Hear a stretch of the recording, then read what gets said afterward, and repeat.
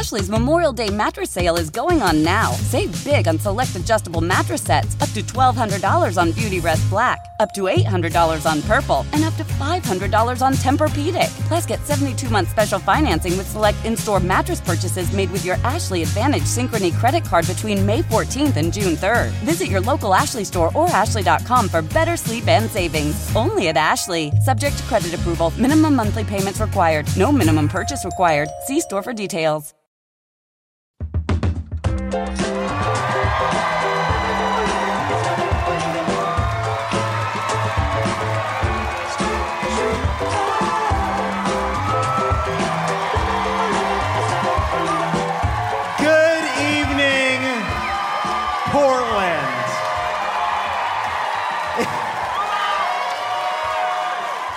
Welcome to Love It or Leave It, live or else here at the State Theater in Portland, Maine. Portland, I have just one thing to say about your fair city. Yes. I get it. 10 out of 10. Lobster rolls and pink hair on every corner. 10 out of 10. A New England town where everyone is nice, previously thought to be physically impossible according to scientists. 10 out of 10. And you know this show. I don't come out here and pander. I'll tell the truth. What they're serving in St. Louis, it's not pizza. Sure, I'll say it here. We have got a great show for you. Chanda Prescott-Weinstein is here to answer all of your space questions that are taking up space in your brain. John Hodgman is here. I know you're familiar. And he's bringing with him a lighthouse keeper who's gone a bit batty. School board candidate Eric Kuntz is here and wants to take our local government back from those who would terrify gay kids and find libraries unnecessary. Plus, the rant wheel. And we want to hear your high notes live and in person, so think happy thoughts. Get ready for later in the show. But first, let's get into it. What a week. On Monday, Lieutenant Governor John Fetterman, the leading Democratic candidate, revealed he suffered a stroke but reassured voters that he was headed toward a full recovery. We wouldn't worry. He's under the medical care of a top-notch team of doctors headed by one named, hold on, I've got the name right here, Dr. Oz. Oh, no. Imagine you're John Fetterman, beep, beep, beep, beep. You open your eyes and you see that fucking Botoxed face coming at you.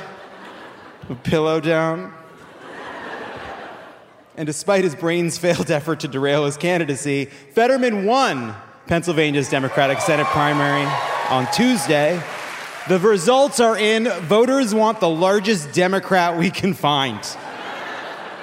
Stop asking policy questions. Start asking how many buckets of cod they eat per day. Meanwhile, Pennsylvania Republicans chose State Senator Doug Mastriano, a literal insurrectionist who was at the Capitol on January 6th as their gubernatorial candidate. Here's what he said about what he'd do as governor. This is a quote. I get to appoint the Secretary of State, who's delegated from me the power to make the corrections to elections, the voting logs, and everything. I could decertify every machine in the state with the stroke of a pen via the Secretary of State. I already have the Secretary of State picked out, and was surprised to learn it is Gritty. We've lost Gritty. Gritty would not go along with this. Not our Gritty. Anyway, this guy's a full-blown authoritarian, and you can read all about it in the New York Times in a story probably headlined, "For Pennsylvania Republicans, a firebrand and a reckoning." Anyway, the stakes are total. So once again, I'm asking everyone listening, go to votesaveamerica.com and sign up for Midterm Madness. You can join me in the Eastern region that runs from Pennsylvania right here to Maine From school board races to governor's races, we have to fight for choice, for democracy, for all of it. You can also volunteer with the Maine Democrats, who are doing a month of action right now. If you want to be part of Vote Save America, go to votesaveamerica.com. I'm sorry to get so serious. I'm going to need a drink after this. I'm going to have a baby Russian. That's a white Russian made with baby formula. Just a little sweeter. In other news, Idaho Lieutenant Governor Janice McGeachin, who famously attempted several power grabs when incumbent Governor Brad Little left the state for even a few days, lost the Republican primary. Still, she had to share her simple vision for Idaho. God calls us to pick up the sword and fight, and Christ will reign in the state of Idaho. She sounds like a wizard who's been transported through time to prevent a governor from taking a vacation. Madison Cawthorn lost his seat in Congress on Tuesday to State Senator Chuck Edwards in the Republican primary. North Carolina to Madison Cawthorn, we wouldn't. Outside of his career in politics, the 61-year-old Edwards is a McDonald's franchise owner. Glad to see the district is sticking with its a little something for Lovett policy. In his first Instagram post since losing his primary, Madison Cawthorn long-windedly vowed vengeance against the cowardly and weak members of his own party, writing, "It's time for the rise of a new right. It's time for dark MAGA to truly take command." Enough of this light, cheerful MAGA. Dark MAGA is just like the regular MAGA, except you need a VPN, and Don Jr. will sell you Coke there. Cawthorn writes that he's now on a mission to expose those who say and promise one thing, yet legislate and work towards another self-profiteering globalist goal. Buddy, you're working too hard. Just tell us who's at the orgies.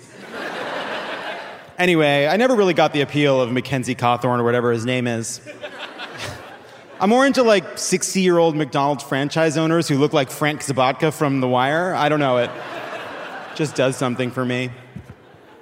Speaking of McDonald's, they're leaving Russia entirely, announcing that the continued ownership of the business in Russia is no longer tenable, nor is it consistent with McDonald's values. Grimace, long suspected of being an FSB sleeper agent, will stay behind. Yeah, I thought Grimace loved me. I was just trying to get information. Deep down, I knew. I was just so lonely. And Grimace paid attention to me. And I know the story didn't really make sense after a while, asking me to find out things about McDonald's, how it works, all of that. But he was kind to me.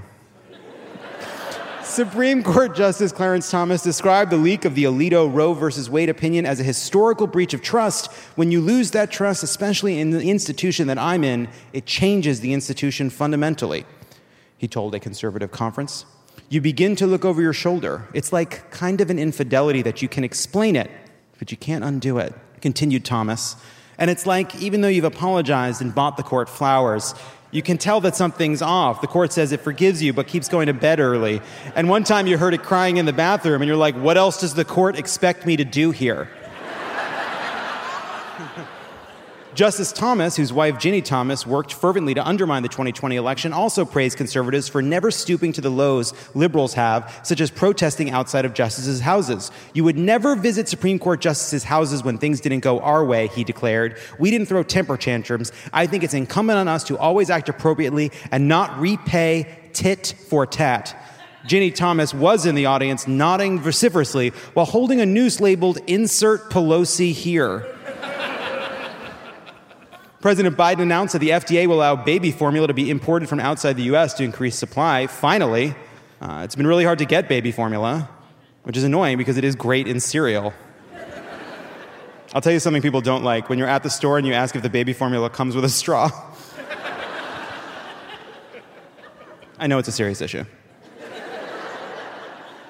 In a contentious hearing, filled with right-wing misinformation, area goon Thomas Massie said this. Those who would prematurely end the life of their baby are being called patients, and my body, my choice. I remember when I was young and before I learned how babies came about, I thought when they said my body, my choice, they were talking about, whatever was inside of the woman was part of their body. The baby is not the body of the woman that it's inside of. The baby is the body and the woman is the coat that the baby is wearing. What do you coats not understand about that? It's tough. It's tough out there, people. George W. Bush had one of the most revealing slips in American history when this happened. The result is an absence of checks and balances in Russia and the decision of one man to launch a wholly unjustified and brutal invasion of Iraq. Of Ukraine. Iraq. Anyway, 75.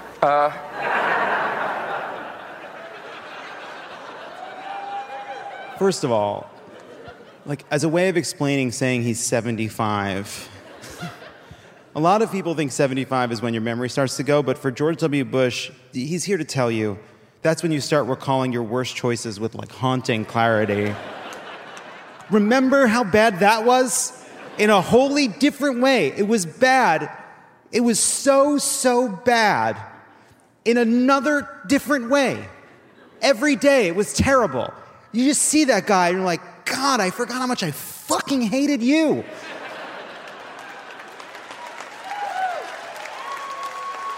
The whole audience laughs, and it's like, what are we laughing at here, people? What are we laughing at? I brought the energy down. A former Louisiana National Guard officer was allowed to retire after he received a general court-martial convicting him of motorboating a subordinate during an informal promotion ceremony while they were deployed to Jordan in May of 2021.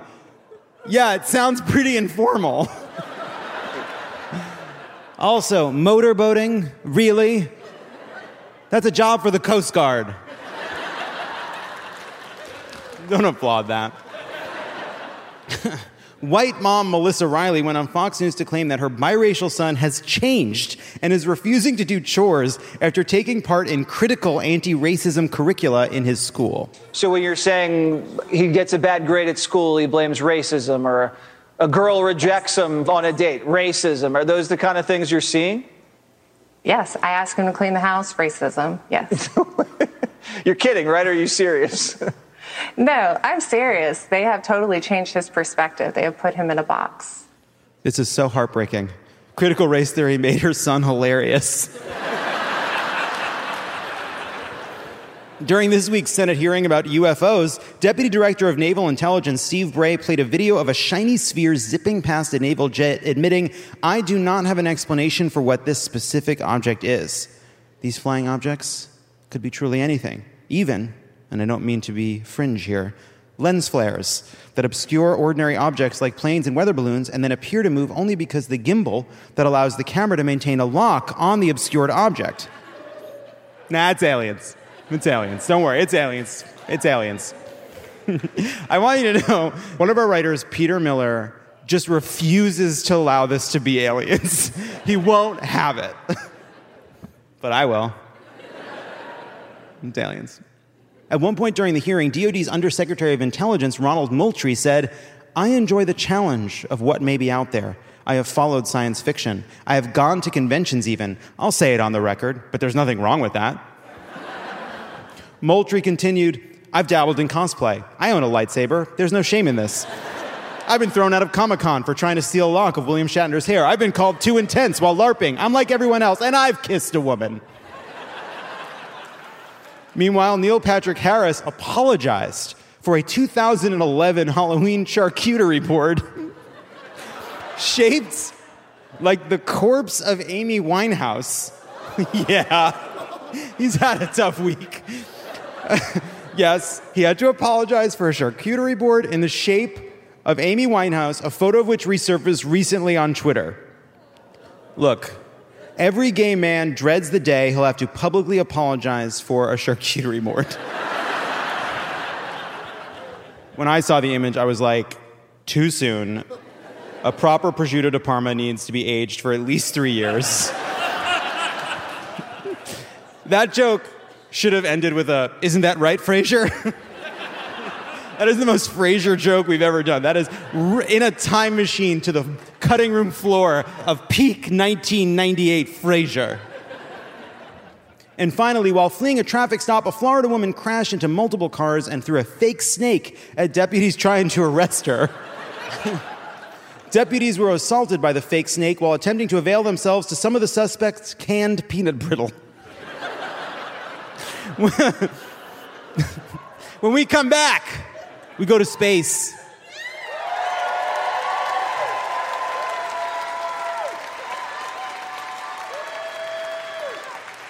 Did you know who I was before you came here? No, I'm asking seriously. Did you didn't? Oh, that's why. Oh, cool. Okay, sorry. So, did you think Lyle Lovett was going to be here? You did! Yes! You fucking did! You thought Lyle Lovett was going to be here. I knew it! I knew something was up. Yes! Oh my God, that is such a relief. Oh, sincerely. Oh my God. Oh, you thought this was a Lyle Lovett show. You're here too. Hi. Okay, I'm sorry, but how many people here are here to see Lyle Lovett? Fuck. All right, I get it now. Okay. But I swear to God, that was such a relief to me. Okay. Huh. And we're back. Space. What is it? Some kind of soup? No one knows. Oh, wait, somebody does know. This is embarrassing. Someone knows, and she's joining me now to answer your questions about the cosmos. Please welcome New England's own theoretical cosmologist, author, and assistant professor of physics and anatomy, Chanda Prescott-Weinstein's here.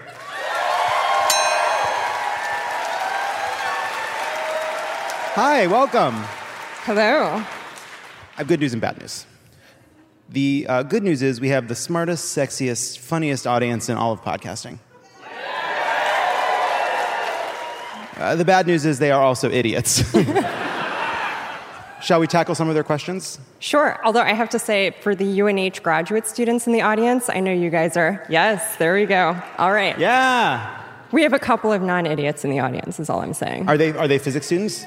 Yeah, we do have some physics students in the audience, I think. When I was in college, I was a math major, and I took a geometry class with Professor Frank Morgan. It was on Riemannian geometry.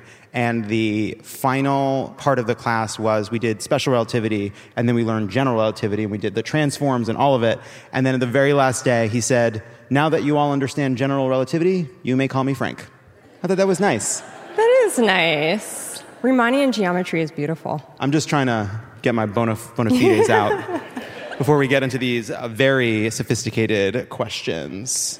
First question, and this is again from the audience. Can you please explain string theory to me like I'm 5? And by the way, I made that more polite. People on the internet are like, everyone's your manager on the internet. You know what I mean? Yeah, so I will just say, as I would to a 5-year-old, that space-time is fucking weird. So that's the first thing to know about string theory. So the basic idea is that everything in the universe that we can see is composed from particles that we call the standard model of particle physics. This standard model of particle physics accounts for 3 of the 4 known forces, and it doesn't take gravity into account. So string theory is, in some sense, an attempt to bring gravity into conversation with the standard model of particle physics. And it also just happens to require somewhere between 11 and 26 extra dimensions. That's a big range. A 5-year-old would totally understand that. So there are some who say string theory is a plausible explanation for the universe, and there are others who say because on some level it is by definition describing something unobservable, that it's not philosophically a valid explanation, because if you can't observe it, how can you describe it as a model of what we're seeing? Look, theoretical physicists are dreamers. So I say you keep dreaming. Keep dreaming, right? String theorists. That's not meant to be shade, but I guess it's a little bit shady. How many dimensions do you think there are, personally? I'm good with the 3 + 1, 3 space, 1 time. I'm good with that. That's it? Yeah, I don't have an emotional need for other dimensions, Still shading the string theorists, apparently. One question that came in related to this is, are ghosts just dark matter beings that have gravity but don't reflect light? So I'll take this question because my area of expertise is dark matter. So this is what I was working on earlier today. So I don't think ghosts are a thing, but All right, come on. You live in the light that science provides you, all right? What do you think you got here today, Bai? You got here because of posies? I don't think so. You got here because of antibiotics. I thought this was the pro-science crowd. What's happening? Here's the thing. Everybody is playing fast and loose these days because they're all like, I'll listen to Fauci, but also I'm a Scorpio. Shut up. You know what I mean? We're not going to talk about astrology, are we? Okay. Not on this stage. Sorry, guys. It hurts my heart. We're on the same page on that. Okay, good. I'm not actually going to answer that question. About ghosts? Fair enough. Let's move on. I mean, unless the crowd wants to hear what dark matter is, we could talk about what dark matter is. Let's talk about dark matter, because here's my question about dark matter.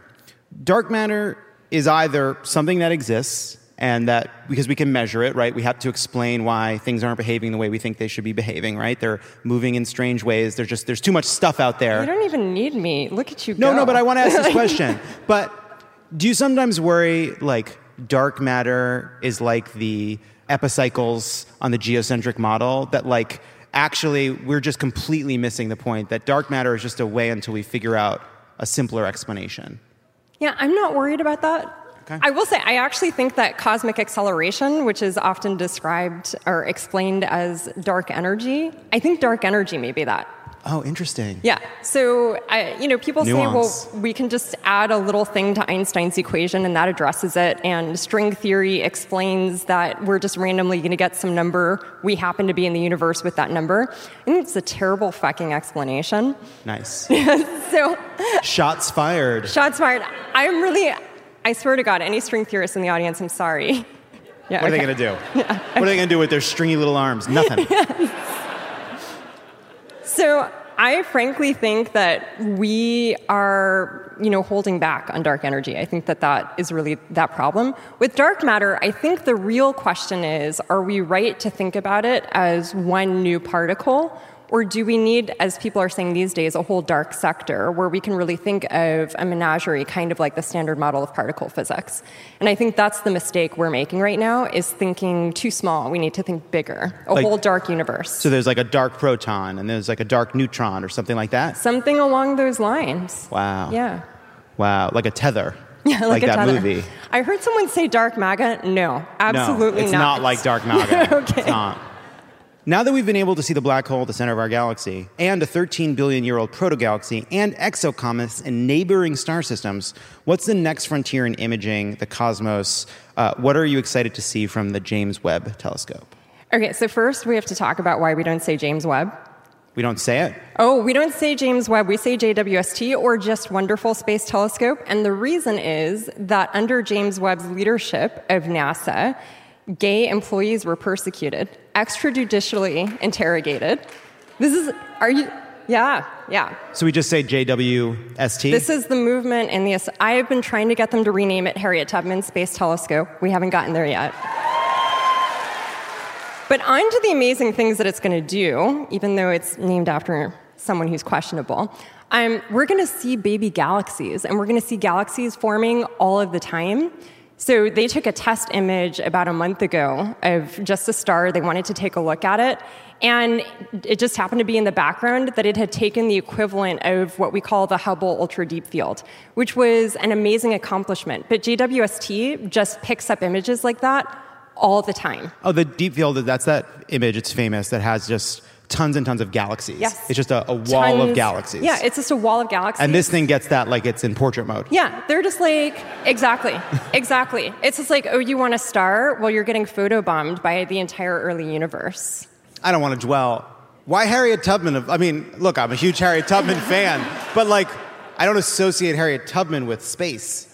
And that's a problem with American education. What did she do up there? So I'm a huge fan. I want to be clear. Huge Harriet Tubman fan. Yes. If you take away anything from this show, it's that. I just associate Harriet Tubman with a lot of really important Earth-based work. Exactly. And she used the North Star to guide people to freedom. There is no greater use of the cosmos and our understanding of the cosmos than helping people escape white supremacist chattel slavery. Okay. Find me a better use of astronomy. I would say she's one of our greatest American astronomers. I'm not going to fight you on this, to be clear. If you could design and launch any telescope you want, what kind of telescope would it be, and where would you put it? I like this question because I'm actually working on an X-ray telescope called Strobex. So we're trying to convince NASA to actually build a new X-ray telescope. And why X-ray? So the important thing is, thankfully for us, the atmosphere blocks X-rays, it blocks gamma rays. So any kind of what we would call high-energy astrophysics that we want to do has to be done from space. And this gives us a completely different lens on the universe. It may help us figure out what dark matter is. It helps us understand stars. It may help us understand planets and other solar systems. So right now, my heart is really set on a new X-ray telescope. I would love for it to go to the second Lagrange point, which is where JWST lives. But, I would just be happy for low Earth orbit. So I'll start small. We'll settle for low Earth orbit. But we'd love a Lagrange point. All right? That's the headline. And I'm not going to say it, but I do know what they are, Lagrange points. Do you believe in the multiverse? I work with a lovely string theorist, and he's going to vote on my tenure, so I'm trying not to... I actually don't even understand that. So are string theorists pro or anti-multiverse? So they're very pro-multiverse. They're pro what they would call the landscape. Where there are different possible iterations of the universe. We happen to be in this one. I don't know. I'm not against it. I want empirical evidence. I'm one of those people. I want empirical evidence, and so I'm pro interesting ideas, and I'm happy for people to still think about it. Did you see? It's really not trying to sound shady, y'all. Did you see Everything Everywhere All at Once? I have not seen it yet. That's shocking. I know. We're appalled. Do we live in a simulation? No, I don't think so. That's exactly what you'd think. Yeah, That's exactly what you'd say. Look, I'm actually Agent Smith, so, This was a question that I think you were interested in answering. Will the universe be destroyed via the Great Crunch or the Great Tear, and can we accelerate that process? So this is actually related to another question, which was, can we just unplug it and plug it back in again? Yeah. I love that idea. So actually the answer is that at this point, the way that the data is trending is that the universe will expand forever. And eventually, at some point, things will be so far apart that the night sky will actually be darker. There will just be fewer things to see. At that point, Earth will probably be gone anyway, so it's fine. It's fine. It's totally fine. So that's the tear. Well, it's not so much a tear as just things will be so far away that the light won't arrive to us. And the Great Crunch is if things collapse. But right now, it doesn't look like things collapse. Right now, the data indicates it keeps going, that it doesn't come back in. But something that we could learn with, for example, JWST or the Nancy Grace Roman telescope that will launch later this decade. I find it despicable that it was named after her. What? And I think it's shameful that you're using that name. Nancy Grace Roman. I don't think you should say it anymore. The mother of the Hubble telescope. I'm just kidding. I don't know. Yeah. Just... Wait, question. Yes. Do you think that if the universe does just expand forever, that maybe we are doomed creatures that through evolution kind of, because asking why was so advantageous, we apply it to everything, even questions that don't have an answer, and maybe the answer to the question, why would the universe start, expand forever, and then stop, doesn't actually have an answer, but because asking the why question was a more efficient way to understand a tiger than asking the question, what are these molecules doing bouncing off each other, that we're doomed to think that there's an answer, but maybe there's no answer. Yeah, but what are we going to do all day anyway? That's a really... Are you busy? Am I busy? I'm so busy. Oh, my God. What are your feelings about the Senate hearing on unidentified flying objects this week? Of all of the things that we need to be worried about this week, I am not worried about UFOs. Well, I'm not worried about it. I'm just saying the Senate has confirmations it needs to get through, so I would like the Senate to confirm some folks, govern maybe... all sorts of things, get us some abortion rights, guarantees. The thing is that the way that things are going in the Senate right now, the Vulcans are going to fly by, look at us, and be like, fuck no, and keep going.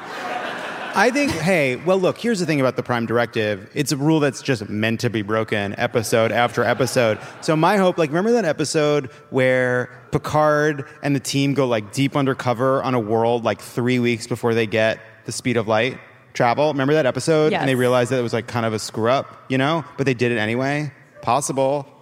I mean, possible. Don't you think that's crazy how often they break the Prime Directive, given that it's called the Prime Directive? It's fucking maddening. They're just constantly being like, yeah, we're going in. I mean, look, season 1 of Discovery is all predicated on Michael Burnham not understanding how to apply the Prime Directive correctly. And this is something that pains me deeply.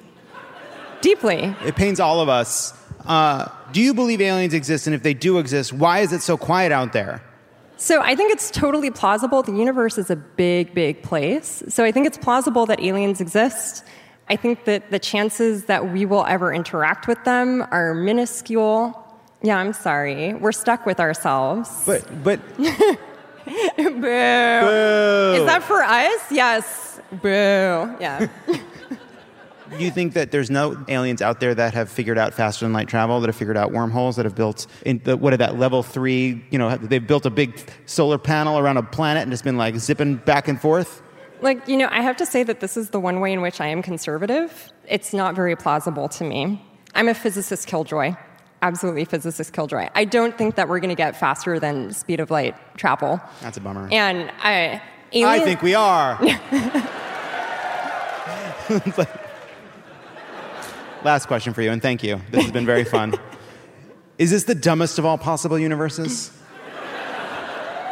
I feel like this is a trick to get me to say that I think the multiverse is a good idea.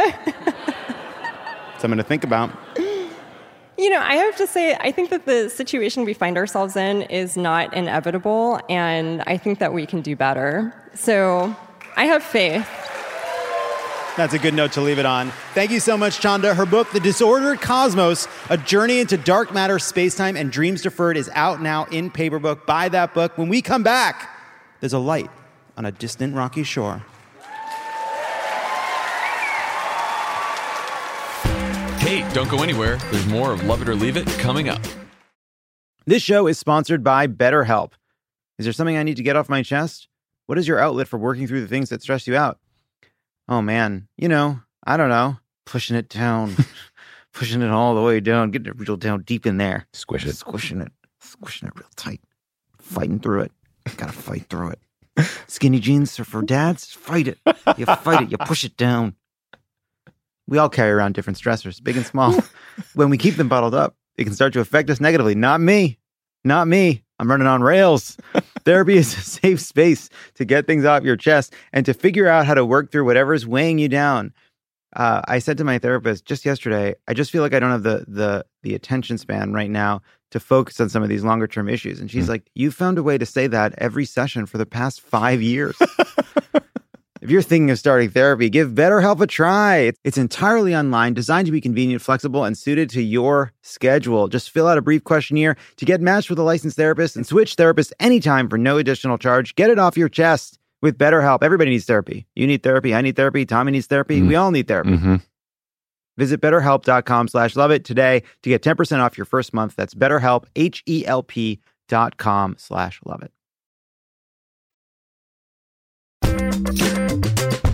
Here's what I want to ask you, and I just want to leave it at this.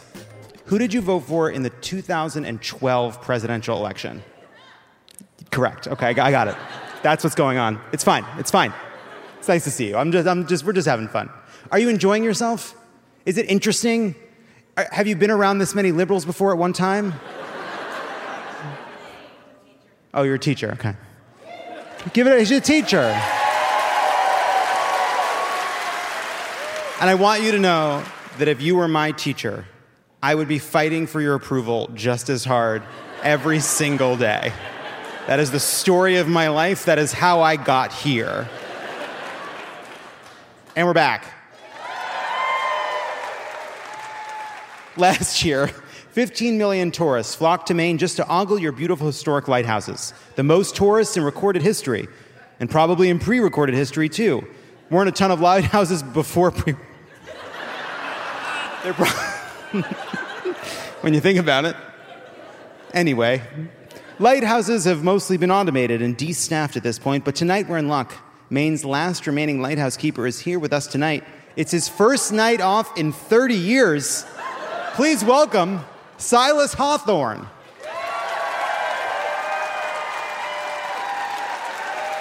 Good evening, Silas. Thank you for being here. Evening, Jonathan. Silas, thank you for being here. I know you don't make a lot of public appearances. Haven't seen this many people in years. Not since that Carnival cruise ship Destiny hit the rocks off Withered Arm Island, 1996 it were. Spilled 3,000 tourists into the cold and hungry ocean. Oh, no. I don't remember hearing about that. Didn't you? All of Portland came out to applaud. We didn't have no fancy podcast back then, Jonathan. I guess that was our entertainment. Move rocks and sink cruise ships. Moving along, what is it like to be Maine's very last lighthouse keeper? Oh, no. I'm not the last. There's also my co-lighthouse keeper, Bert. Bert, huh? Bert is his name. Yeah. Tell me about Bert. Bert and I, we have what's known as a bachelor's marriage. Oh, that's cool. So you guys are gay. No. Talking about a bachelor's marriage. I see. It's a simple arrangement between two men to provide warmth, physical companionship during the long months away from women. Bachelor's marriage, Jonathan. Bachelor's marriage. No one knows that term. Really? Never heard of a bachelor's marriage? What about a Connecticut-style lobster roll? I thought that was... Nope, you were wrong. That describes two men living together, nudely. Anyway, I've been stuck in the lighthouse for a long time. Sorry if I don't know all the jazzy new lingo. Are we still saying 23 skidoo? What? Silas, you haven't been there since the 1920s. Still, it is true that the world has changed a lot since you were last on the mainland. How have you been finding it? Jonathan, I have to say I'm troubled. We don't have a television at the lighthouse, and there's no fucking way I can get broadband in this state. But I do get the news from Jasper. Jasper? Yeah, it's the one-legged seagull who comes to me, warns me of nor'easters and interest rate hikes, so forth. Of course. Jasper's painted a bleak picture for me of the current political landscape. He reports that the party of Chester A. Arthur seems to have lost its collective mind. Jonathan, is it true that a mob of ill-groomed miscreants stampeded through the halls of Congress on the president's command? First of all, Silas, how old are you? Also, are you saying that a seagull told you about the insurrection? Yeah.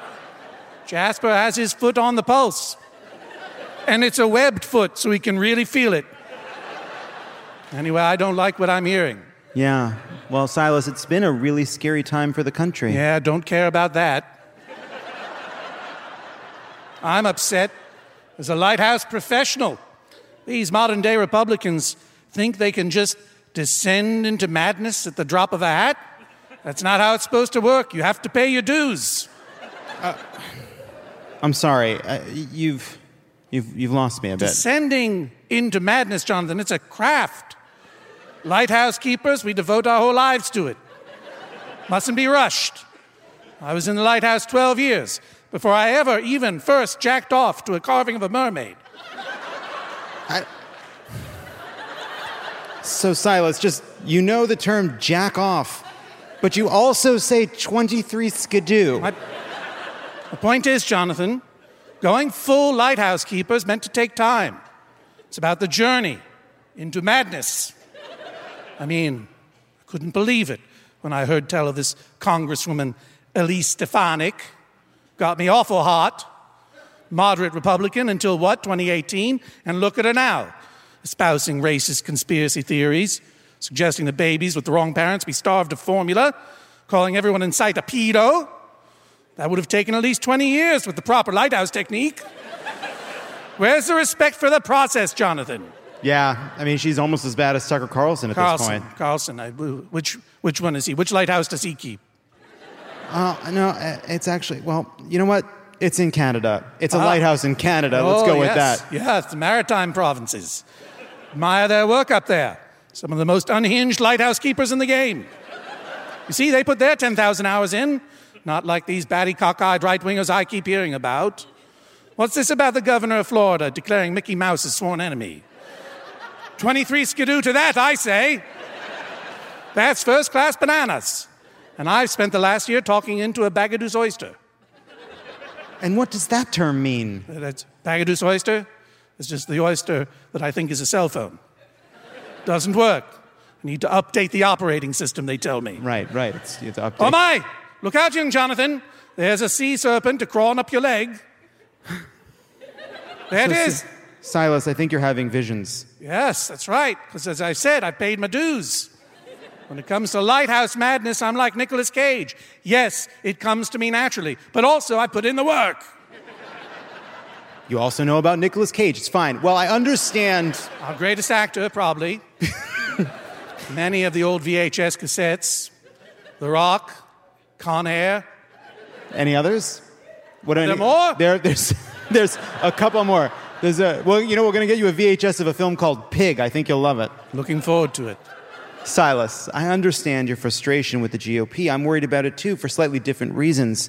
In your professional opinion, can anything be done about it? Well, Bert and I were just talking about it the other day. It was after we finished a bout of platonic lovemaking. And then we had a dance party. Oh, my Bert is one ducky shin cracker. Bert, I said, dripping with sweat from the dancing and the lovemaking, you see. Bert, I said, I suspect many of these Republican officials are faking it, with the exception of perhaps Paul LePage. I think they're just pretending to be lunatics for political gain, which is even more insulting to the lighthouse keeper community. The community being you and Bert. That's right. Bert and I, my work colleague. Your work colleague. And sea wife Bert. Sea wife. And he's a ducky shin cracker, you said. Ducky shin cracker. Bert, he's got a fair eye for me, old Bert. Been together a long time. Anyway, I said to Bert, I think they're faking it, and Bert agreed with me. And at this moment, he pines for me from the widow's walk atop our lighthouse, searching the horizon for my safe return. I'll be back soon, Bert. I'm on a podcast. Jonathan, can he hear me? Not till Saturday. Well, it'll keep. Look, Jonathan, authentic madness can't be debunked. It took me all of 5 minutes to figure out that all this outrage over critical race theory was loon shit, made-up political theater, bogus. And that was just me doing my own research on my oyster phone. But when I tell you I found the spirit of Zelda Fitzgerald reincarnated as a horseshoe crab, well, I dare you to disprove it. What is your point? Can't do it, can you? I guess I couldn't. I wouldn't know how to begin to disprove it. Authentic madness there, Jonathan. What? But what is your... Silas, what is your point? The point is, I didn't go into lighthouse mind-losing for money. I was born to it. But these fakers are doing it for something else. Attention, dollars, I don't know what. The only way to stop them, though, is cut them off. End the corporate donations, smash the right-wing propaganda music box that plays the music they dance to. Oh, it's a creepy music box, Jonathan. With a little twirling ballerina in it. Looks like Laura Ingraham. And it goes like this. Ding-a-ling-ding, ding. Ding-a-ling-ding, ding. Ding, ding, ding, ding, ding, ding. Ding. How does it go? Ding-a-ling-ding, ding. Ding, ding, ding, ding. Ding. Oh, I can hear it now. Ding-a-ling-ding. I'm worried about you, to be honest. Ding. I can hear it out there in the deep. I hear the song. Silas, please don't walk into the ocean. Ding, ding, ding. I've got to, Jonathan. Tide's in, and you didn't order me a lift. Farewell, Jonathan. And remember, you watch that horseshoe crab smoke a cigarette with one of those long FDR holders. You tell me she isn't America's first flapper. Silas, thank you again for joining us, and I'm sorry to hear that even living in a lighthouse can't protect you from the news cycle. At least you got to skip the pandemic. I didn't hear you. At least you got to skip the pandemic. The what now? Oh, dear. Lighthouse keeper Silas Hawthorne, everybody. I'm coming, Bert. Start up the Bluebird. John Hodgman, everybody. Everybody go listen to Judge John Hodgman. America's first flapper, of course, Zelda Fitzgerald. When we come back, school board candidate Eric Kuntz is here. And we're back. Maine really is the dream tourist destination, isn't it? That's what I was telling Stephen King while we split a lobster roll during our tour of 8 of your beautiful breweries, while trying to stop myself from asking if he's ready to admit that the Shining movie rules. But while Love It or Leave It is fly-by-night, we wanted to spotlight one of Maine's own, doing the hard work, boots on the ground, here to discuss his decision to run for local school board, even as conservatives attempt to turn it into a political thunderdome. Please welcome Eric Kuntz. Hi, welcome. Thanks for being here. Thank you for having me. So you're running for school board? I am. Why'd you do that? It's a good question. You've got to be ready for that question. So I've been following our local school board meetings, much like many here follow, like Boston Red Sox. Yelling, getting upset, being thankful for when things go well. From a personal side, I want to create a school where my children can be accepted for who they are. I have this core memory that I keep on coming back to with my son, who loves to wear skirts, he loves to be himself, and we went out shopping, came back with a new skirt, he put it on, and his smile that he had was the truest smile that I've ever seen. Similar to like when I got married, when I had a new child, and thinking to myself, how could I live with myself if I didn't create a world where he was accepted and loved for who he is? So here I am, wanting to make sure that our kids are safe, accepted, but also that we're providing these services to our community, to our teachers, that they need to be successful. And that's why I'm running. So, you mentioned watching these school board meetings unfold, and I think over the last couple of years, as the pandemic unfolded, we've seen a culmination of an effort to kind of turn school board meetings and school boards into these political battlegrounds. I want to play a clip of another board candidate running for a different seat in Maine speaking at a board meeting. As you listen to this, everyone keep in mind this person is making an analogy to books about LGBTQ issues. Let's roll the clip. During training, we were taught how to silently kill with a knife. Our instructor was a Korean War veteran who crept into an enemy machine gun nest at night and kills 6 of the enemy with his knife. In addition to this instruction, we were given literature on the subject. Can you tell me if the school library has instruction material on how to silently kill? First of all, I obviously disagree strongly with his message. I do love his energy. What the fuck was that? That is what we're trying to keep out of the school board. Partisan politics have no place in the school board, and there are good people on both sides of the aisle that are keeping partisan politics out of our schools. That was a gentleman who wants to start banning books that, from what I'm told, he has been told are not good. I don't believe he's read either of the books that they're looking to ban. Or maybe he did. You know what I mean? Something to think about. Dog-eared copy. Sorry, continue. So one of the books is called It's Perfectly Normal. and it's a perfectly normal book, is something that is a fantastic resource for parents, for schools to teach children what it means to be safe with their sexuality. And unfortunately, the term sexuality is turned into a 4-letter word in our school districts and is being used as something to kind of demonize people who want to support children. And honestly, it's frustrating. And these are books that can keep kids safe, that can keep them from getting pregnant when they don't want to be pregnant, and that teaches them, what it means to love themselves. And that's not a terrible thing. The other book, Genderqueer, which I did not read prior to seeing this, but have since, is a book about someone learning to accept themselves and dealing with that intense struggle of not having the language when they were growing up to identify who they are. The book ending, and spoilers, I'm sorry, the book ending with the person still dealing with the struggle with how they identify themselves as. And I can't think of why we wouldn't want to teach children that their path can be a struggle and that there are people there who they can model themselves off of.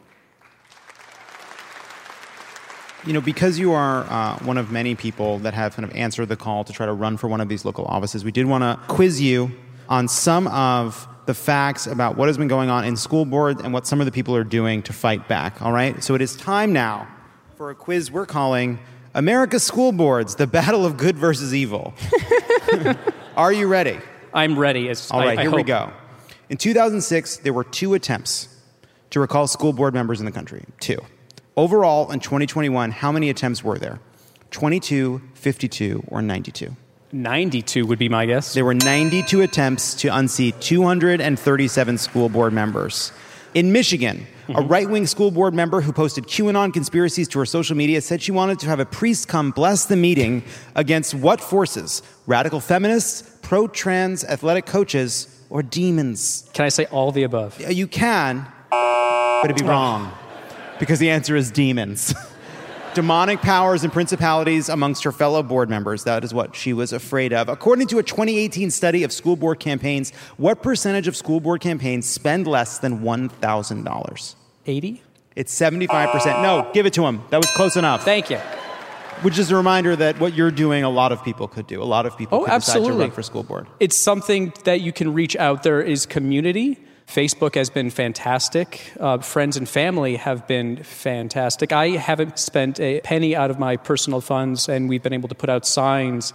We've been able to canvass people that you don't think you've ever spoken to, and that's been one of the big things that I've personally enjoyed in all of this is I now have a community that I never knew existed.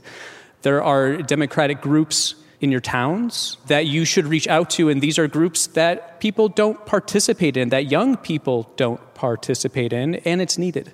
And it's needed. In New Hampshire, a radical conservative group called Moms for Liberty offered what to anyone who snitched on an educator teaching anything that violated the state's very vague anti-quote critical race theory end quote ban? Was it a $100 gift card to TJ Maxx, free back rubs, any banned book from the banned book bin, not that, or $500? I wasn't going to say TJ Maxx, but now I want to say TJ Maxx. No, was it was $500. It was just $500. $500 for telling a teacher decided to teach history. How many Americans currently serve as school board members? Is it 20,000, 50,000, or 100,000? 50,000. It's 100,000, the biggest category of elected officials in the country. That's interesting, isn't it? You didn't know that. That's an interesting fact. That's a great fact. Any one of you could be on a school board right now, instead of sitting there with your thumbs. This week, the Huffington Post reported on a conservative organization's plan to overtake 217 nonpartisan positions in a particular county in Idaho and install right-wing zealots in those roles. Which departments were they not targeting? The fire districts, the sewer districts, the school boards, the town councils, or the water commissions? I'd say sewer. Trick question. They were targeting all of them. They even want the sewer trick jobs. Question. How are you going to magify the sewer? It's pre-magged. And finally, since launching in January 2017, Run for Something has helped how many progressive Americans run for state or local offices across all 50 of these beautiful United States? I'm one of them. You are one of them. Run for something's awesome. I would say nearly, almost 100,000. Correct. Makes you think. Makes you think about running for office. Eric, before you go, what can people do to help you here in Maine make sure you get on the school board? I'd ask for people not just to help me, but help everyone in the school districts here in Maine. Find out who's running in your area. Go on to their Facebook pages, learn about them, ask them questions, become part of the dialogue, and keep your heads calm, people. We need to win this battle, and we're not going to do it by yelling back. We're going to do it by being calm, collected, and bringing community back into our schools. Eric Kuntz, everybody. Give it up for Eric. When we come back, it's Portland versus Portland. Don't go anywhere. This is Love It or Leave It, and there's more on the way. All right, people, we all know the stakes of the 2024 election are high, whether it's keeping the Senate, taking back the House, or stopping Republicans at the state level. If you're ready to make a real difference, sign up for Vote Save America's 2024 volunteer program. And just to make it interesting, we're pitting you against each other. Vote Save America will sort you onto a team, east or west, and you'll compete with a community of other volunteers to maximize your impact on the ground with opportunities tailored to you and the causes you care about. The team with the highest volunteering stats could secure the biggest prize of all, the continuation of American democracy. Head to votesaveamerica.com/2024 now and get ready to organize or else. This message has been paid for by Vote Save America. You can learn more at votesaveamerica.com, and this ad has not been authorized by any candidate or candidates committee.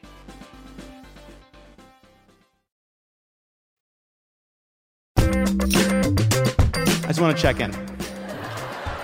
You've warmed up, by the way. You've warmed up. You have. You have. She's warmed up. She's having fun. You're having fun. Yes. You were a Lyle Lovett person as well. Have you warmed up? I'm getting better? Oh, come on. I think you're getting used to me. I think that there are people who think I'm getting better, but really they're just getting used to me. Because I think I'm like this all the time. Listen, I made a decision about this show, all right? We're not talking about Susan Collins tonight. We hate her so much. How concerned she must be these days. Oh, the uselessness of Susan Collins' concerns. How little her concern has done for us. You know, when you're trying to put out a fire, one thing that's helpful to throw at it are buckets and buckets of concern. And we're back. Did you know that if you search Portland on Google, it assumes you mean Oregon? How fucking dare they? Not on my watch. If you think you know this town better than any straight dump in Oregon, step up to our producer in the audience to square off in a game we're calling Portland v. Portland. Kendra is in the house. John, I'm up here. I wanted to give the balcony a chance this time. Kendra's in the balcony. Hello. Would somebody in the balcony like to play the game? You have to be from Portland. There's too many times where somebody volunteers and they're like, I'm not from here. Then the audience goes fucking nativist. Hi, what's your name? Caitlin. And are you familiar with the existence of Portland, Oregon? Yeah, I guess so. It's fine, right? Never been. Nice. Correct. Here's how this game works. I'm going to ask you a question, and you have to say if it is Maine, Oregon, both, or neither. Are you ready, Caitlin? I'm ready. This Portland is home to Mills End Park, the world's smallest park, located on a median and approximately 2 feet across. Not Maine. Yeah, stupid. Oregon. This Portland used to be part of a larger city called Old Falmouth. Maine. Correct. This Portland's current name was decided by a coin toss. Oregon. Yes, founded in 1851 by Boston-born... It was supposed to be Boston. Just give her a check. She got it. Skipping the fact. This Portland is known as the birthplace of modern hairless Sphinx cats. Oh, God. Maine. No, it's neither. That's Toronto. It was a random genetic mutation, and they just went with it. This Portland is in a state that has 11 lighthouses. Maine. Oregon.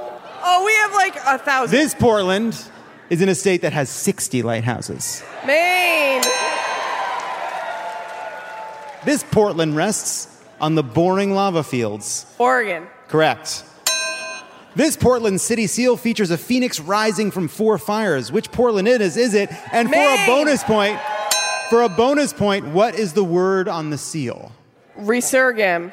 You got it. It means I will rise again. And resurgam, vaguely sexual, right? Right? Somehow it's in there? Weird. This Portland was founded by a Norwegian mercenary, Captain John Lagerquist, in 1635, before later being taken over by the British. Maine? Incorrect. It's actually Gotham City. There's very specific lore about Gotham City. Meanwhile, this Portland has an organ in its city hall, which at the time of its gifting was the second largest organ in the world. After mine. I'm sorry, that was on the card. Please. Maine. Correct. Do you know what it's called? They do. It's the Kochmeyer. The Kochmeyer. That is a TZSCHM in a row. That is 1, 2, 3, 4, 5, 6 consonants in a row. Way to go, Maine. Lyle Lovett's playing in front of it in August. So in August, you can go there. That'll be great. That'll be a good time. This Portland outlawed walking barefoot down the street. Oregon? Correct. This Portland is where Prohibition started. Maine. That's correct. In 1851, when your mayor, Neil Dow, correct. Wow. I like how much you know your history. You're just showing me cups. 3 cups. They're all empty. So you're just saying drinking.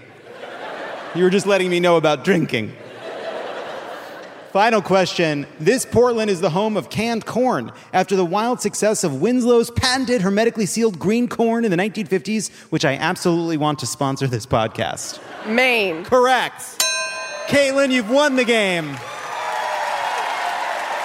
When we come back, it's time for the rant wheel.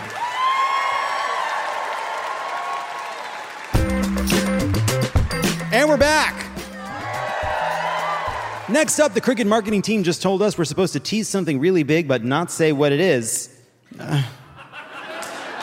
not sure what I can say about it, but we've been working on it for over a year, and we know you guys will love it. This is a pre-tease tease.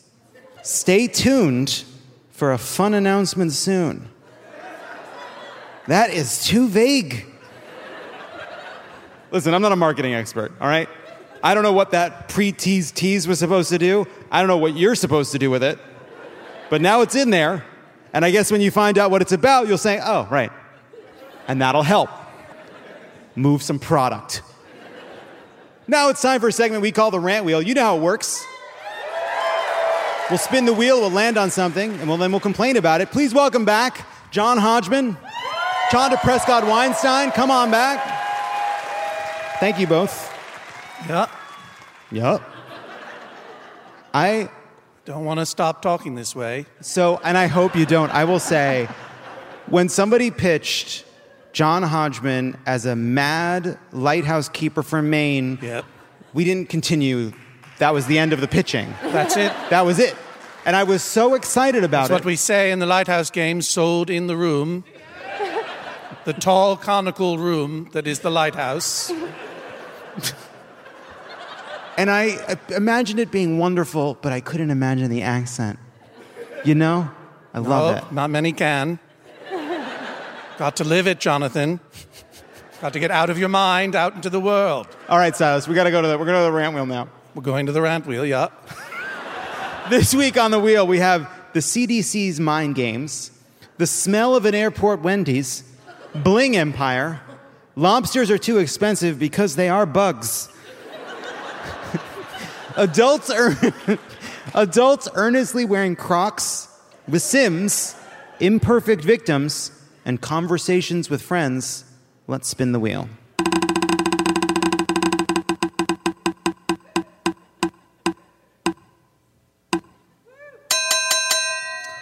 It has landed on Imperfect Victims, and I put this here because I'm a bit troubled by the Johnny Depp versus Amber Heard television shenanigans. And I will say this because I ignored it for a long time. And I sorted it, I think, the way it is intended by how it's portrayed to be sorted as some nonsense going on television, which of course there is. There is nonsense involved in what we are seeing unfold on television. But there was something about the way it was being treated as something purely funny and people making fun of Amber Heard, and then you dig into it a little bit and you're like, oh, we're doing that thing again. We're doing the exact same thing.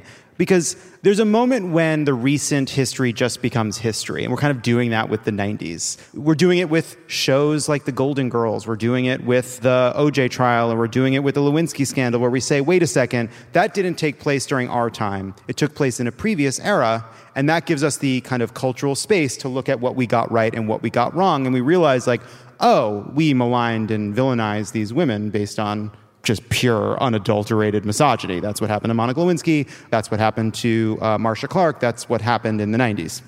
And it is shocking to see us do it again. That's what also happened to Mia Farrow, by the way. And it's really, when I started digging in a little, I realized, what Johnny Depp is trying to do worked on me, because I just dismissed it all as nonsense. But really what it is Amber Heard is an imperfect victim. But there's no such thing as a perfect victim. The idea that, like, one of the most salient facts is that someone was supposedly pooping in a bed, which very well may not be true at all, completely manufactured, but has become an accepted part of the story, is the way in which someone like Johnny Depp, using his power and resources, creates enough chaos and noise and confusion to get people who aren't paying close attention and living their lives to dismiss the whole thing out of hand. So we should probably not do that. That's all I wanted to say about that. Let's spin the wheel.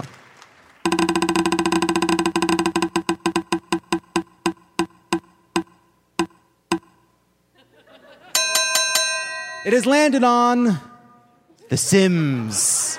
Don't want to do my real voice. Silas, can John Hodgman join us? Yeah. So, I thought you were giving me, okay, hi. Oh. It's trying to get you out like the old woman in Poltergeist. He's trying to pull you back towards the light. We speak to John Hodgman. Nope. So my name is John Hodgman, and nostalgia is a toxic impulse. The past was not as great as we think it was, and we can't go back anyway. And any political movement that is founded on those two fallacies is a monstrous lie. However, I have really been enjoying playing SimCity 2013 lately. It's the last version of SimCity to come out, wildly buggy, controversial, a lot of fun. I'm not playing it to go back in time to 2013, because when I played it back then, it just aggravated me. Because in SimCity, it's a city simulation. You build a little city, and then you have all these helpers, these virtual helpers who are helping you build the city, but they're really just yellers. And they just yell at you, and they say, you're doing it wrong. You're not zoning enough residential. There's a worker shortage. There's unemployment. There's a guy in a hard hat yelling at me, which is my worst nightmare. Used to make me very anxious. Now I come back to it, it's actually very therapeutic. Because for once, I figured out it was a game. And second, I got better at it. So when Johnny Hardhat yells at me, there's an unemployment crisis, I just knock down a few factories. All of a sudden, we have full employment. It's great. Worker shortage? No problem. I'm going to build high-speed rail, bring in workers from the rest of the region. It's fantastic. It's terrific. It's an anxiety reduction tool. It's like Bob Ross doing magic of oil painting. I'm just making happy little cities, happy little trees, happy little roads, but there's a problem, which is these goddamn Sims. These are the little fake humans who live in my city by the hundreds of thousands. And Jonathan, they're dumb. They're dumb, they're whiny, and they're very annoying. They cannot drive to work the right way. They're always taking circuitous routes to make traffic jams. And then when I try to build public transport for them, they get mad. I built them a sweet maglev train. That reduces their land value, and now they're mad at me? But if I tear down a public library and put up a casino, they're happy. They're terrible. All they want is more shopping, and all they want is more services for lower taxes. They're horrible non-humans. I dislike them. Yeah, they definitely sound so different from people I know. Who are furious when you tear down a library and put up a casino. Right. But here's the thing. I'm trying to create my perfect world. Right, sure. I don't need these little creatures yelling at me all the time, popping up with their complaint balloons. No, I can't find a park. It's like, it's across the street. I made it for you. There's a flower plaza across the street. Me yelling at my computer to these tiny, and they're small, Jonathan. They're small in stature, small of heart, small of mind. It gets to the point where I get mad at them, right? And when they say, I can't find a park, I smashed down their house and I put a park where their house used to be. And then when I do that, all of their neighbors are really happy. They're monsters to each other. I don't care for them. But then I realize, ooh, I'm looking at this from 10,000 feet up. I'm looking at the grid, the whole thing. They're tiny. I'm big. I'm powerful. I'm destroying their houses. I get so mad that I just wipe out a whole city block and put in an oil drill or a coal mine. I'm destroying the globe and my own planet. That's not who I am. And I realize this is what happens when you become divorced from what people want, when you start to think of them as just little things that don't matter. When you have power, like I do in SimCity, you start to think of people as things that don't matter, as things you can just wipe away. And so it helps me understand how power is. So for example, say you're a United States senator and you've publicly said that you're in favor of Roe versus Wade and abortion rights. But when it comes time to defend those things, you don't do it because you want to hold on to power and political capital, right? And then when these tiny little non-human Sims come to your house and sidewalk chalk a little complaint outside your door, you call the police on them. Also, the Sims in SimCity 2013, they love the police. It's terrible. They're constantly can we fund the police more? I'm like, whoa, what the? No, forget about it. Then I just wipe them all out. SimCity helped me understand the problem of power, that you stop seeing humans as humans. So that's what I'm learning from it. And if you want to follow along, check me out Monday mornings, 9 a.m., twitch.tv/John Hodgman. Hell yeah. It's called The Joy of Zoning, a SimCity stream. It's fascinating. Basically, you go in as John Hodgman, but in time, you become Robert Moses. That's what happens. That's exactly right. That's basically where you end up. In time, we all become that which we loathe, and I become Robert Moses in this world. I am the destroyer of sim worlds. Let's spin it again.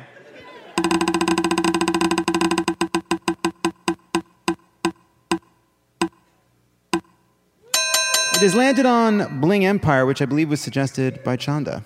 I don't even know where to begin with this show. Okay, I'm just going to say I am such an avid reality TV show watcher that I watched Naked and Afraid of Love. I watched the Love Island version of Naked and Afraid. And this season of Bling Empire was worse than that was. And what is it? It's a show? I have to explain what Bling Empire is to people? Is it a reality show? Yeah, so it's a reality show. So it's a Real Housewives style show, but it focuses on people who are Asian American and of Asian descent in the Los Angeles area, which is, I'm from LA. That's a very exciting, there's lots of opportunity there. There's lots of Real Housewives drama that we could get into. Netflix fired a lot of fucking people over the last 2 weeks, and they should have fired the producers of this show. Instead of all of, say, the black women writers that they hired at Tudum, that was the name of their publication that you mean they the never... noise? It's like the noise they make? It was, yes, I don't know. Ba-bum. I think that's how it's pronounced. Yeah, okay, ba-bum. This season, they have a storyline that is clearly extraordinarily contrived. Not on a reality show. No, it's so extraordinarily contrived that it makes The Bachelor look really sincere. That's contrived. Yeah. As a woman of color who watches reality television, I feel like representation on reality television is kind of a double-edged sword, right? On the one hand, reality television is terrible. None of us should be watching it. I'm embarrassed to be confessing that I spend a lot of time watching it. And on the other hand, we actually do spend a lot of time watching it, right? And so it becomes important that we see people who reflect the communities that we come from, the communities that we know, that we're a part of. I'm part of an Asian American household, and so this kind of representation is important. Which is why it's so important that we actually get good storylines on these shows. And so important. We must get a good storyline on Bling Empire. We have to get a good storyline. We have a storyline where a woman just doesn't show up for a date, and that's a quarter of the drama in the show. So we need more drama. They're not just generating enough drama here on the Bling Empire. I want Bling Empire to do better. I want Netflix to do better. Come on, Netflix. Yes. Come on. Let's generate some heat. Generate on some Bling heat. Empire. It's about time. Get Maine watching Bling Empire. Let's That's get your Maine goal. watching Bling Empire. You guys have power here at night? How late can you watch TV here? Wait, so now I want to know, what reality TV is Maine watching? The ocean. They don't have You television. don't have television? They don't have television. All right, let's Well, spin it. shit. Let's spin it one more time.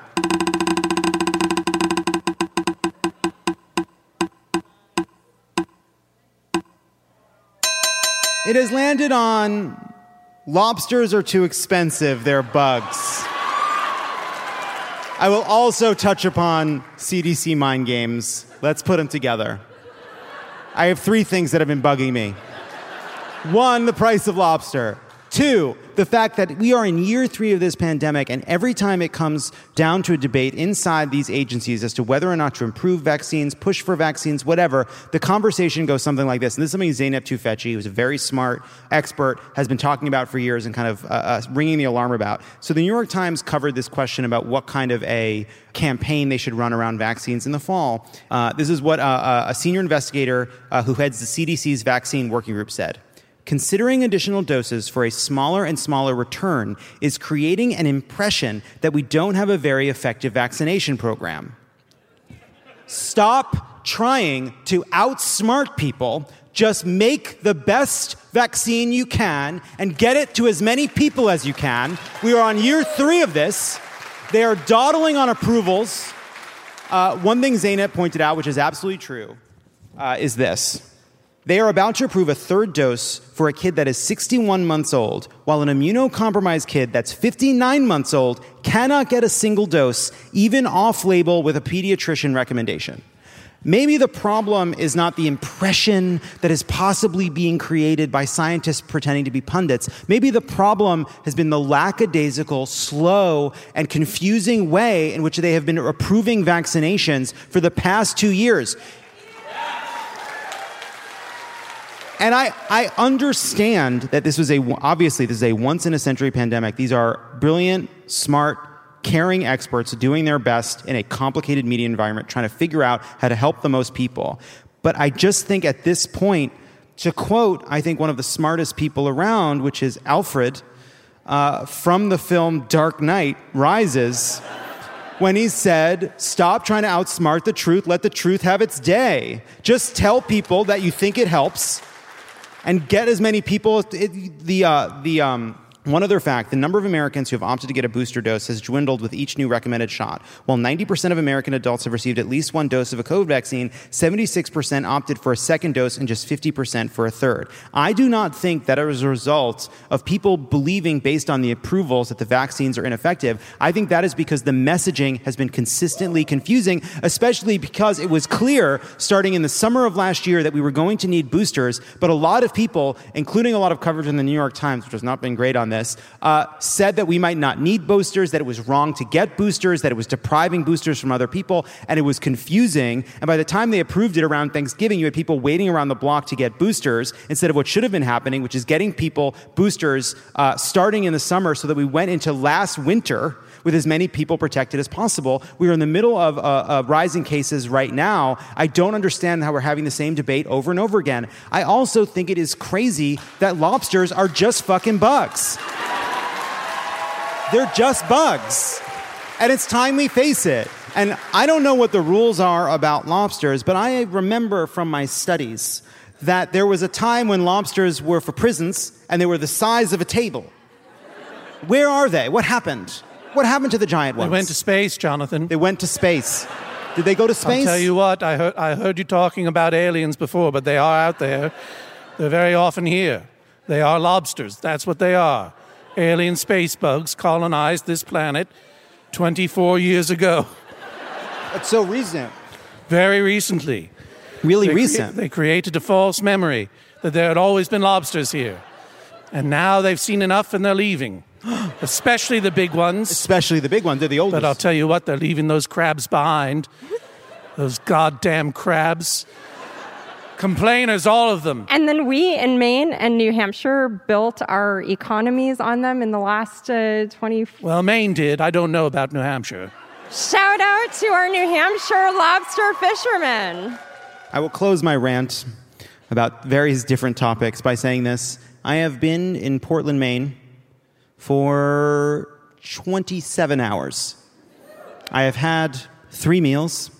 They were all lobster rolls.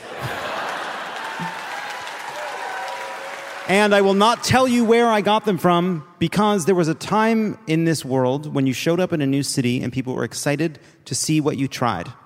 No longer. Now you show up a city and people want to know whether or not you failed. Whether or not you got the right lobster roll. Whether or not you did the right amount of research.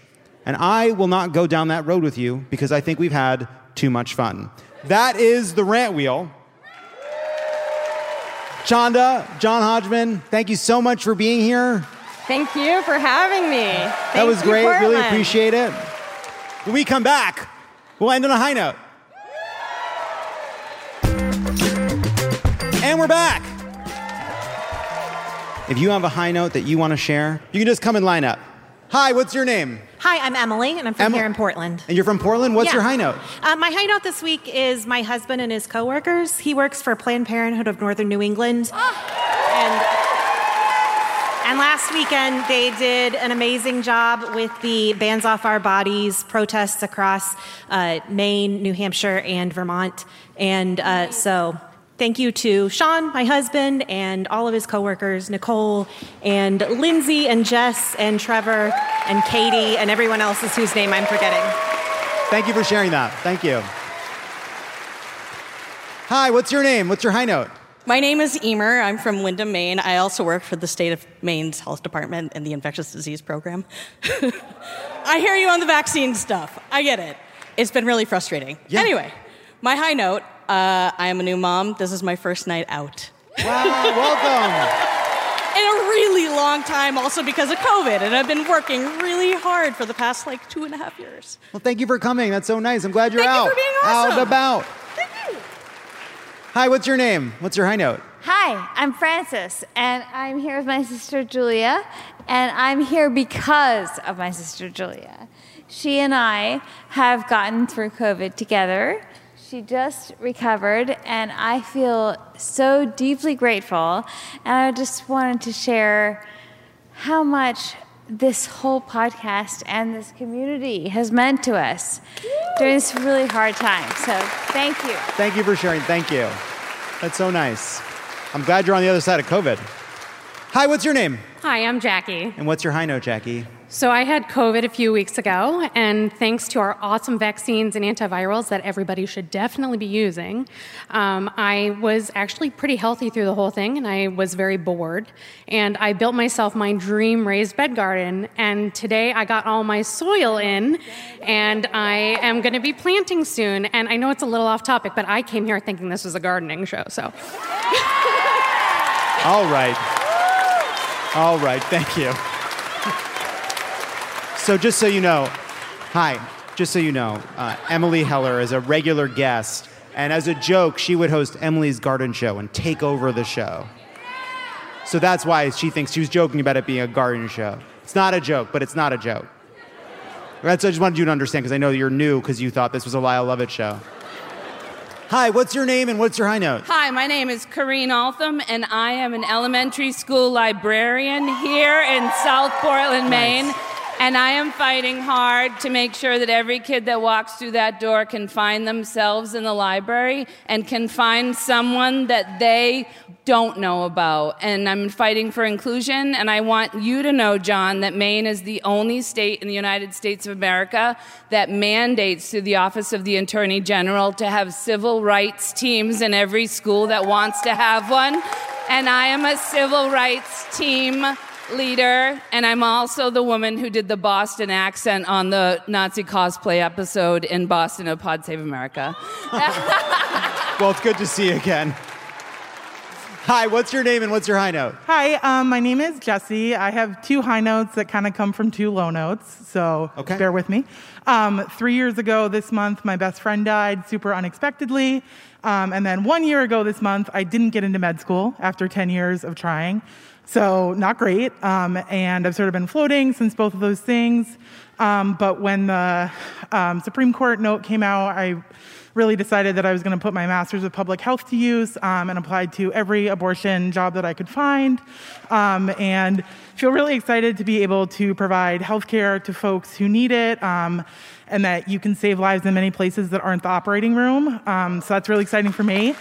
And the other part of my high note is that the last Christmas I was able to spend with my best friend. I got her Love It or Leave It tickets, and she got to go with her husband.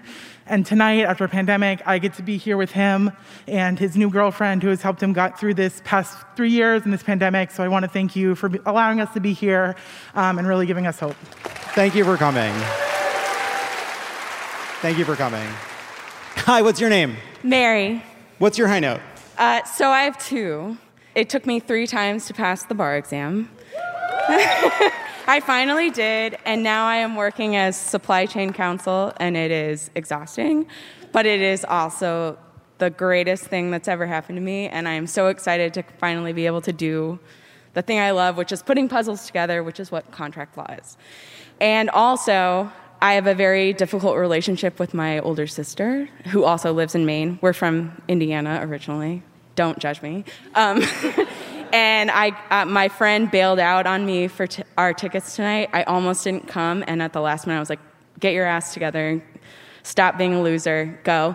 And then I happened to sit next to the executive director of the land trust my sister works for, and it's the coolest thing that's happened to me in a long time. Okay, great. Thank you for sharing that. It's a little complicated in a great way. Hi, what's your name? What's your high note? I'm Meg. By the way, you look amazing. Oh, thank you. Just got to say that. So I'm a social worker. Give it up for social workers, okay? I'm a social worker for people with cystic fibrosis. I work down the street at Maine Medical Partners, and thank you. For folks that don't know, cystic fibrosis is a progressive long-term illness that affects the lungs, and there's no cure, and the treatment burden is intense. And I've been in that field for 9 years, and we just had our first walk in person and raised over $90,000. And the money goes towards research, the money goes towards funding our clinics, and people with CF, even before the pandemic, could not be in person together because the possibility of cross-infection is really high. So this is their one opportunity to actually see other people with CF, other kids seeing other people with CF, and that was last Saturday, and we rocked it. So. Well, thank you for sharing it. Thanks for your work. We have to do one more. Let's do one more. Hi, I'm Kelsey. I'm here with my friend Colleen. We both have been in the hunger relief program for a really long time. She's still fighting with the Food Security Council. I actually am part of the Great Resignation now. I left my job. Thank you. I'm actually just working at a restaurant right now and volunteering during the day. So if anyone has time to volunteer for the Maine Needs, they're looking...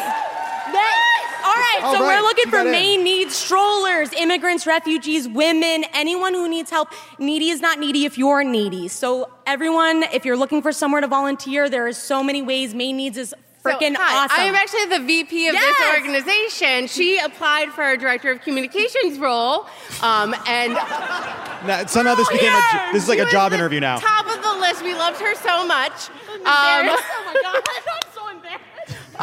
Yes, anyone here, if you are a social service agency worker, you weren't supposed to be able to talk. If you work in education at all, if you have any requests that you need to fill for anyone in your environment, Lost please control. Send your request in for do whatever they say. What's your name?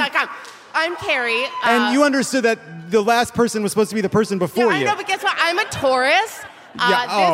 Support our organization. You're done. You're done. We're doing everybody. Get in here. Get in here. This is the last day of Taurus season. No, I don't care about your space nonsense. Astrology is Get out of real. here. Get out of here. Get out of here. You're doing really good work. Wait, let's just finish this group. We'll finish this group. These 3, that's it.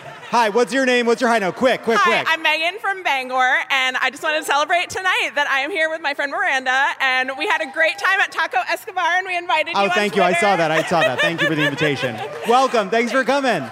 Hi, what's your name? What's your high note? Hi, my name's Jason. I'm from Portland. I just finished a really depressing semester at law school. Yeah, it's really depressing to be a law student, especially if you have to read Supreme Court opinions from Samuel Alito. We're used to it. But just now that I'm coming off of that like law school depression, just having a second to just kind of breathe and work and not be doing that has been like really uplifting, and I'm really just excited to not be doing that right now. Great. That's a good high note. Thank you. What's your name? Last one. Hi, what's your name? What's your high note? Hi, my name is Katya. I'm from Maine. I am a first-generation college student, and after 2.5 years of a very rough school time and the pandemic, I just had my last class today, and I'm graduating next week. Congratulations. Thank you to everybody for giving us those high notes. And if you have a high note and want to leave us a message about something that gave you hope, you can call us at 213-262-4427. That is our show.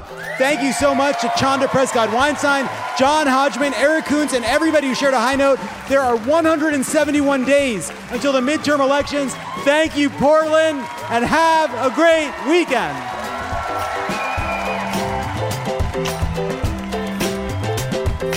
Love It or Leave It is a Crooked Media production. It is written and produced by me, John Lovett, and Lee Eisenberg. Kendra James is our senior producer, and Brian Semmel is our producer. Hallie Keeper is our head writer, and Jocelyn Kaufman, Pallavi Gunalan, and Peter Miller are the writers. Bill Lance is our editor, and Kyle Seglin is our sound engineer. Our theme song is written and performed by Sure Sure. Thanks to our designers, Jesse McLean and Caroline Haywood, for creating and running all of our visuals, which you can't see because this is a podcast. And to our digital producers, Norm Melkonian, Milo Kim, Mia Kelman, and Matt DeGroot for filming and editing video each week so you can.